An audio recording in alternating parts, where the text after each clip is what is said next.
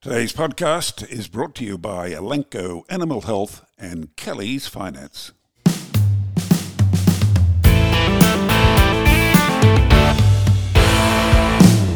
Hello, I'm Kerry Lonergan. Welcome to the Weekly Grill.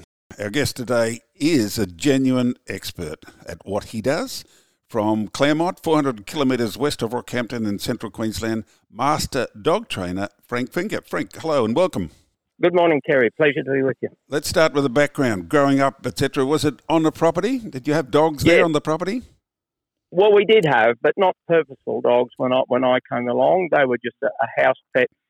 I'm the youngest of a family of 7. Apparently, my father had dogs earlier on before I came along. He had 5 sons and 2 daughters. And he said the 5 sons was enough to handle without having dogs. So he phased the dogs out and brought the sons in. So that's what happened. You didn't start immediately on dog training. You had a regular sort of job at first, didn't you? Yeah, I left school early at the end of 1968, just before I turned 15. Went to work on the family property with my 4 other brothers. That's how we worked. And the mother and father had been sort of busy buying properties through the 50s and 60s. And run the place on the smell of an oil rag. My father always said, and my mother said that if you buy a place, the most important thing is to pay it back. So there was never any excess money. The first priority was a bit of water improvement. Second, it was to pay the bank off. We didn't have any machinery. We had one old T20 tractor, no motorbikes, big teams of horses. And I think my father, all he used to drive was an old Volkswagen Beetle buggy thing. That was all he had, and we had an old Holden Ute. That was the extent of our vehicles, and we had properties a distance apart, up to 40 k's and 30 k's or something like that. And we would walk the horses from one place to another, do the muster there, walk them to another place, do the muster, and that's sort of how I grew up. And we got paid once a year. That was so we wouldn't waste money. We got paid once a year. Oh, my good heavens. And made put that into a bank, and we never just didn't seem to go anywhere. We just seemed to work and be happy doing that. But by late 74 came the beef slump, and just from memory, I would think bullocks would have gone from $30, $40, $50 to $80 in a couple of weeks, and really good maiden spayed heifers went from around $300 back to $30. It was a major crash. So Frank, you had to look for an income elsewhere. You ended up in a mine, I believe. Is that right? That's correct, Kerry. There was a mine at a new town that the Bjelke-Petersen government was building a new town called Dysart to our northeast. It was about 100 k's away. And it was just starting, and I seen where they were looking for employment. And I thought, well, what's my chances? What would I know about mining? But I did have mining in the blood because my grandfather originally owned the Blareful coal mine, and I had an uncle that had spent all his life in coal mining, but I mean, I'd never been with them, and I never had an experience. But it was Frank, there. Can I just say one thing? By the sound of it, you were used to working very hard. You knew all about hard work. Well, that's correct. Yes, that was the only thing I had going for me. Yes. And I get over to this place on this day, and it was on the mine site where the personnel officer was doing the interviews. He came out after, I might have been 1 or 2, went before me, and he just come over and he said, "Hey, you, come on in." And I go in, and he said, he asked me what I'd done, where I'd come from, and he said, "You got any earth-moving equipment in your place?" I said, "Well, we've got a square nose shovel, a crowbar, and a post hole shovel, and that's about it." And the next thing he said, "I've got just the job for you." So he gave me a job that I absolutely loved, and that was just a trades assistant, working with the tradesmen, and we were at the workshop at the coal preparation plant, and then during day shifts I would drive a truck with a hire bin, getting all the gear for different places and take it around. That I went on to shift work reasonably quickly. You had to start on day shift for a while, and if you cut the mustard, you got onto shift work, and I got onto shift work quickly. There were 3 shifts in those days, 3 8-hour shifts, and if you wanted to work, you could work overtime or double shifts, and that I was there to make money, so I just got every shift, everything I could, do anything, and I had the best of foremen and leading hand, just lovely men, and they wanted to help me. So, they let the other fellas teach, and I learned to weld. I learned to work on big pumps and motors and all things unimaginable, and got to learn all about different things. And that's where I learned to learn, and that's where I learned to want to teach people. Wonderful. Now, look, we want to talk about dogs now. You left the mine, you went back to the properties, I assume, and do you recall your first dog in those days? Yes, I did. Well, my first very dog as a little fella, I was just loved the Phantom comics, and I don't know where it was bred, but I got this white dog, and in the Phantom comics, he had a white wolf. It was called Devil. It was called Devil. That's right. Even I remember that. Yeah, and my first dog was called Devil probably when I was about 7 or 8 or something like that. And all these years later, I finished up with Lucy. Now, look, Frank, the history of working dogs in Australia is a bit mixed, isn't it? I mean, by that I mean the first dogs sent to Australia to work were completely unsuitable. You are right. And then in the early days, if anybody in this area had dogs, were always blue or red here. Yes. And that is back when cattle and the drovers used them, and cattle were calm and people worked cattle calmly. And they used to just bring up the tail and get the odd one that broke away. And we had a couple of them along the way. A couple of my brothers had them, but I never ever knew how to work them. And it wasn't until after my father had died, and he died in the 80s, and I had a brother die at the same time. So I had to step up a bit, and I did get a couple of dogs, a blue heeler and a kelpie and stuff, but I didn't know how to work them. But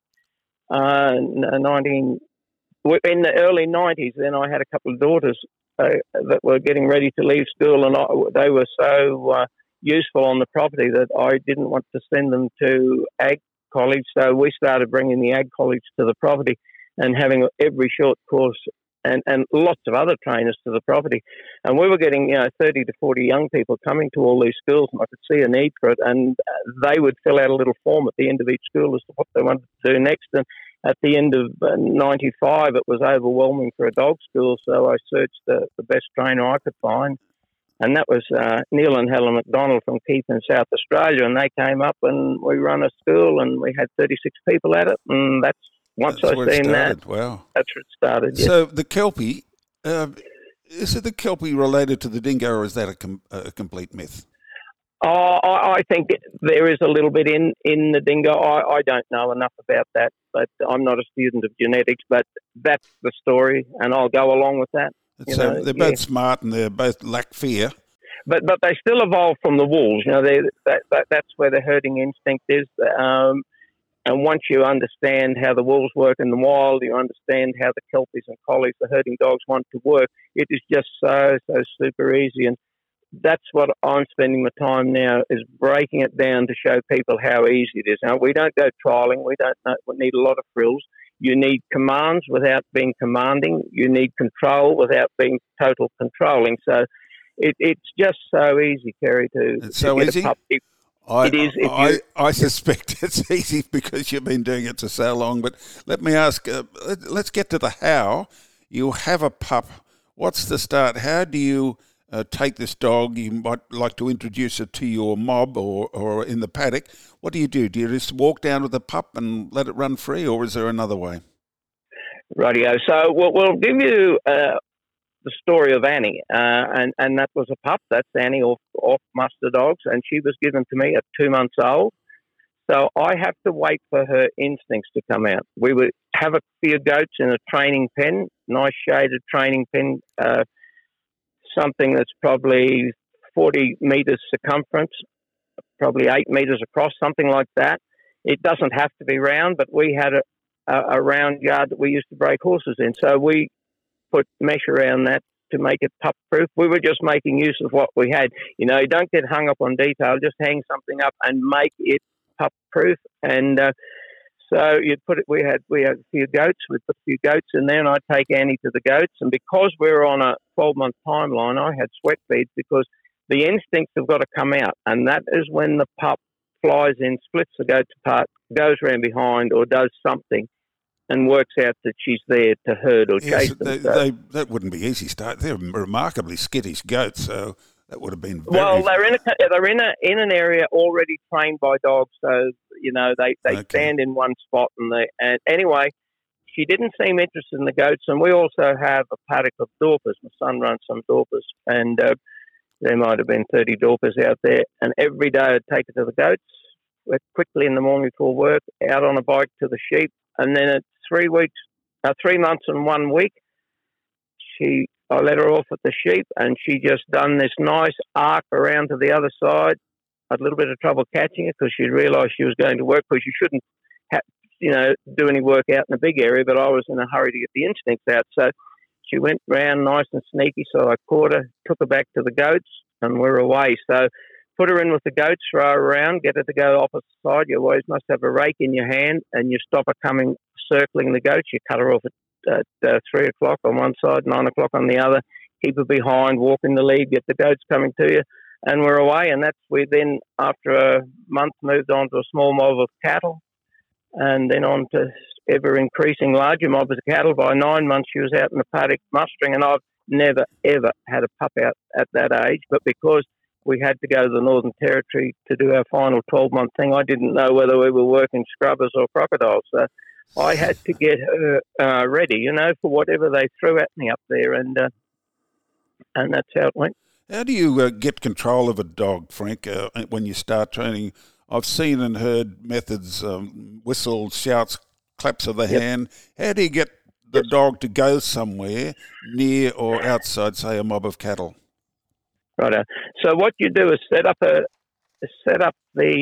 like an area with your trainers of sheep, goats, cattle, runner, ducks, or whatever they are. And if you don't have any of those and you've only got cattle, you get a very small weaners and get the quiet ones. And if you haven't got any other dogs, you just feed them and walk in them and get them nice and quiet. So you get them in the centre of a yard, chuck your little pup out, let it go round. That's the start. Then the next thing is for command. When you want the commands, when you throw your little pup out, if you throw it to the right, which is going anti-clockwise around your herd of livestock, you label that. You label the action that the dog is about to take. And if you're consistent, the dog will then correlate that action with that command. And that's how it's done. If it's going to the right, and we call that back, as it's going naturally, we just say back, back, back. And if it turns and goes anti-clockwise around the cattle, you just say over, over, over. And a lot of Kelpies have a natural sit, and if it naturally sat, you just tell it sit, or whatever you want to name it. And if it stands up and walks in, you say walk in. You label the action the dog is doing, and if you're consistent, it correlates that action with that command, and it's as simple as that. Frank, I've seen competitions on television. There's often the trainer is standing there, and he is actually leaning on a stick or a rake or something like that. Is that a feature as well? That's for trialling. That's not what we do. We're in the lead of the cattle with our back turned to the cattle, charming the cattle to get them to follow us. So you get to charm the cattle to follow you. The little pup thinks it's driving, and you get out of your round yard into a bigger pup-proof yard. We've got well mesh in all our yards so the pups can't get out. You don't want to finish on a bad note. Like if a little pup got kicked, you don't want it clearing out and running back to the house because it'll imprint that in its mind forever. No, you certainly don't. You want to be able to catch it, settle it down, put it back to work for a few seconds, then take it off on a winning note. Let's take a short break now to hear a message from our podcast partner, Elanco Animal Health. This podcast is brought to you by CompuDose, a proven way to maximise growth rates in grass-fed cattle. CompuDose allows you to target and achieve specifications for most major markets, including MSA grading and feedlots. Contact Elanco and find out how CompuDose can grow your beef operation. Results may vary depending on nutrition.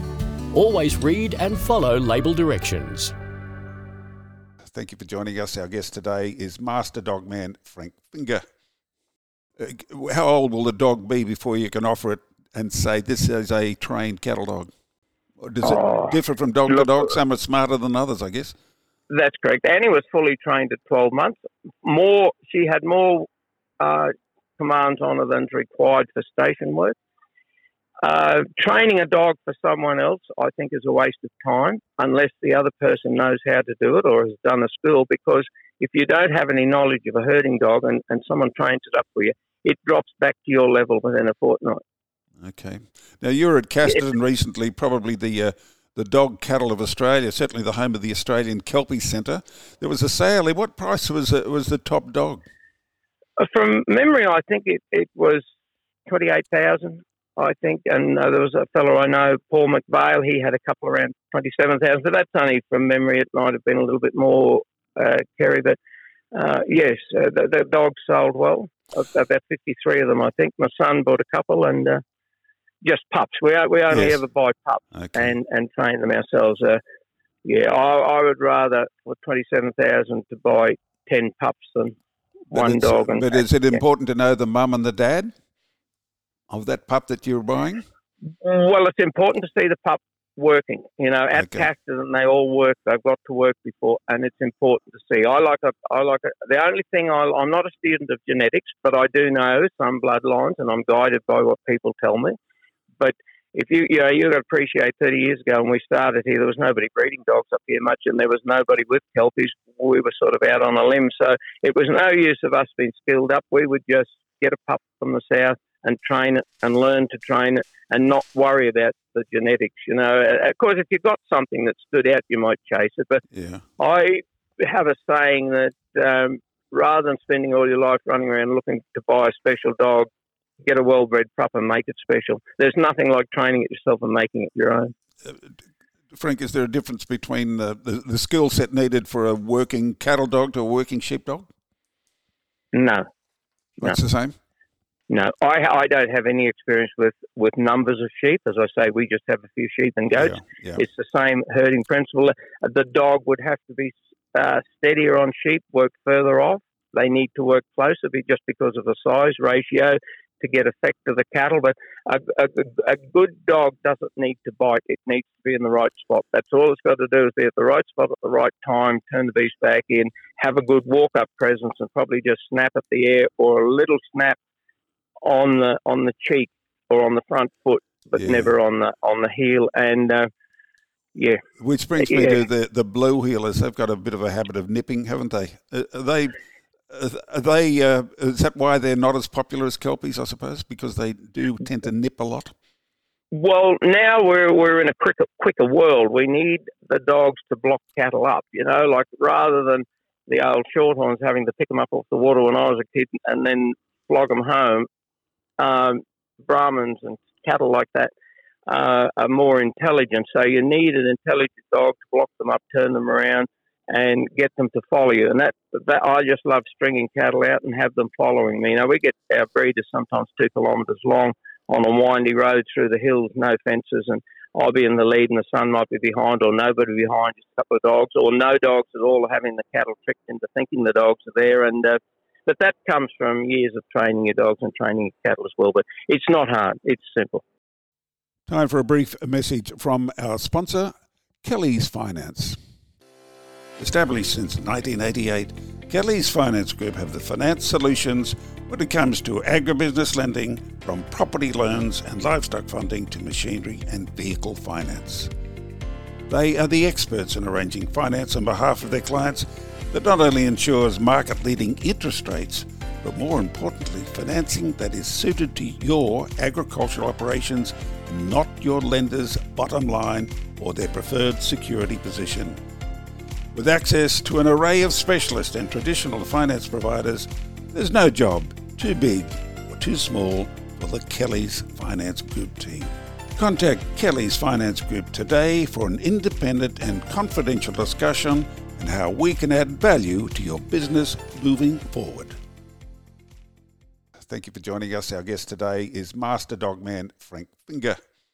Frank, I read a report recently that a good cattle dog in its working life is worth at least $40,000 in labour equivalent. Is that how you see it? I see them worth $40,000 as a companion and as a friend. As well as the work? It's a little bit different. Wow, yes, okay. Yeah, I just treat them firstly as a companion, secondly as a workmate. We train the weaners together, the cattle become trained, and then it's just one enjoyment. I don't think of them working for me. I think of them they are working for me, but I like to think of it as working with me. Can I mention why working dogs work? When I was a kid, there was the accepted notion that dogs work because they want to please their masters and want to hear or get rewards, but that notion is now out of fashion, and there's a different theory on why working dogs actually work. That's correct. They're they get their pleasures from us letting them work. Their reward, you must keep your dogs.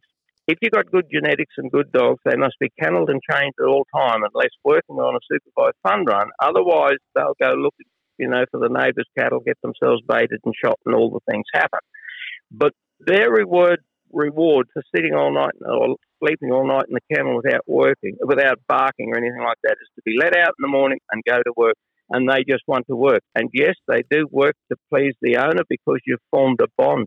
And you've got to have what we call now in the new age thing is a Bluetooth bond, where you're in the mind of the working dog, and then you get the minds of your cattle right. So you're working on their minds, and they know what I want before I ask or show. And dogs run very much off atmosphere and body language. So you can train a dog just by where you put your body or the end of the rake or your horse's head or the front of the motorbike. It's a bit like they train dolphins. You start with big movements and then ever so slowly decrease it until where you could hardly see what I was doing to get reaction from the dog. Frank, what about the type of cattle being handled? Are some breeds easier than others, or Bos Indicus and Bos Taurus cattle harder or easier to handle?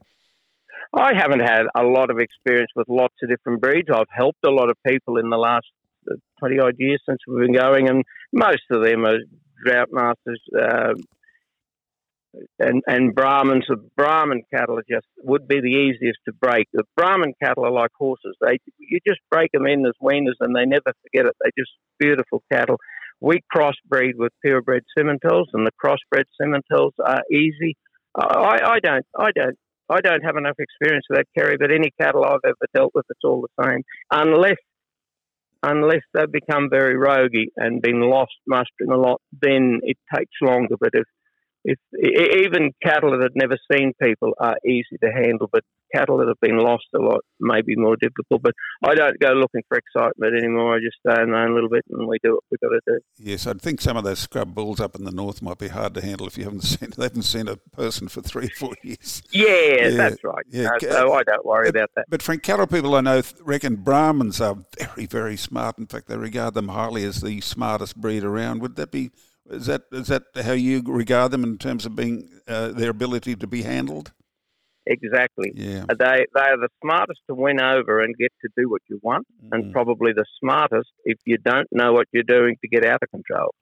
So, it's if you start with your weaners and break them in, absolutely beautiful cattle. And we drive up to a water and have this bit of a mesmerising little trick now. As soon as the first beast stands up, which means you're in the flight zone of the cattle, we stop the vehicle or four-wheeler. You can't do it on a two-wheeler, but just stop and back up.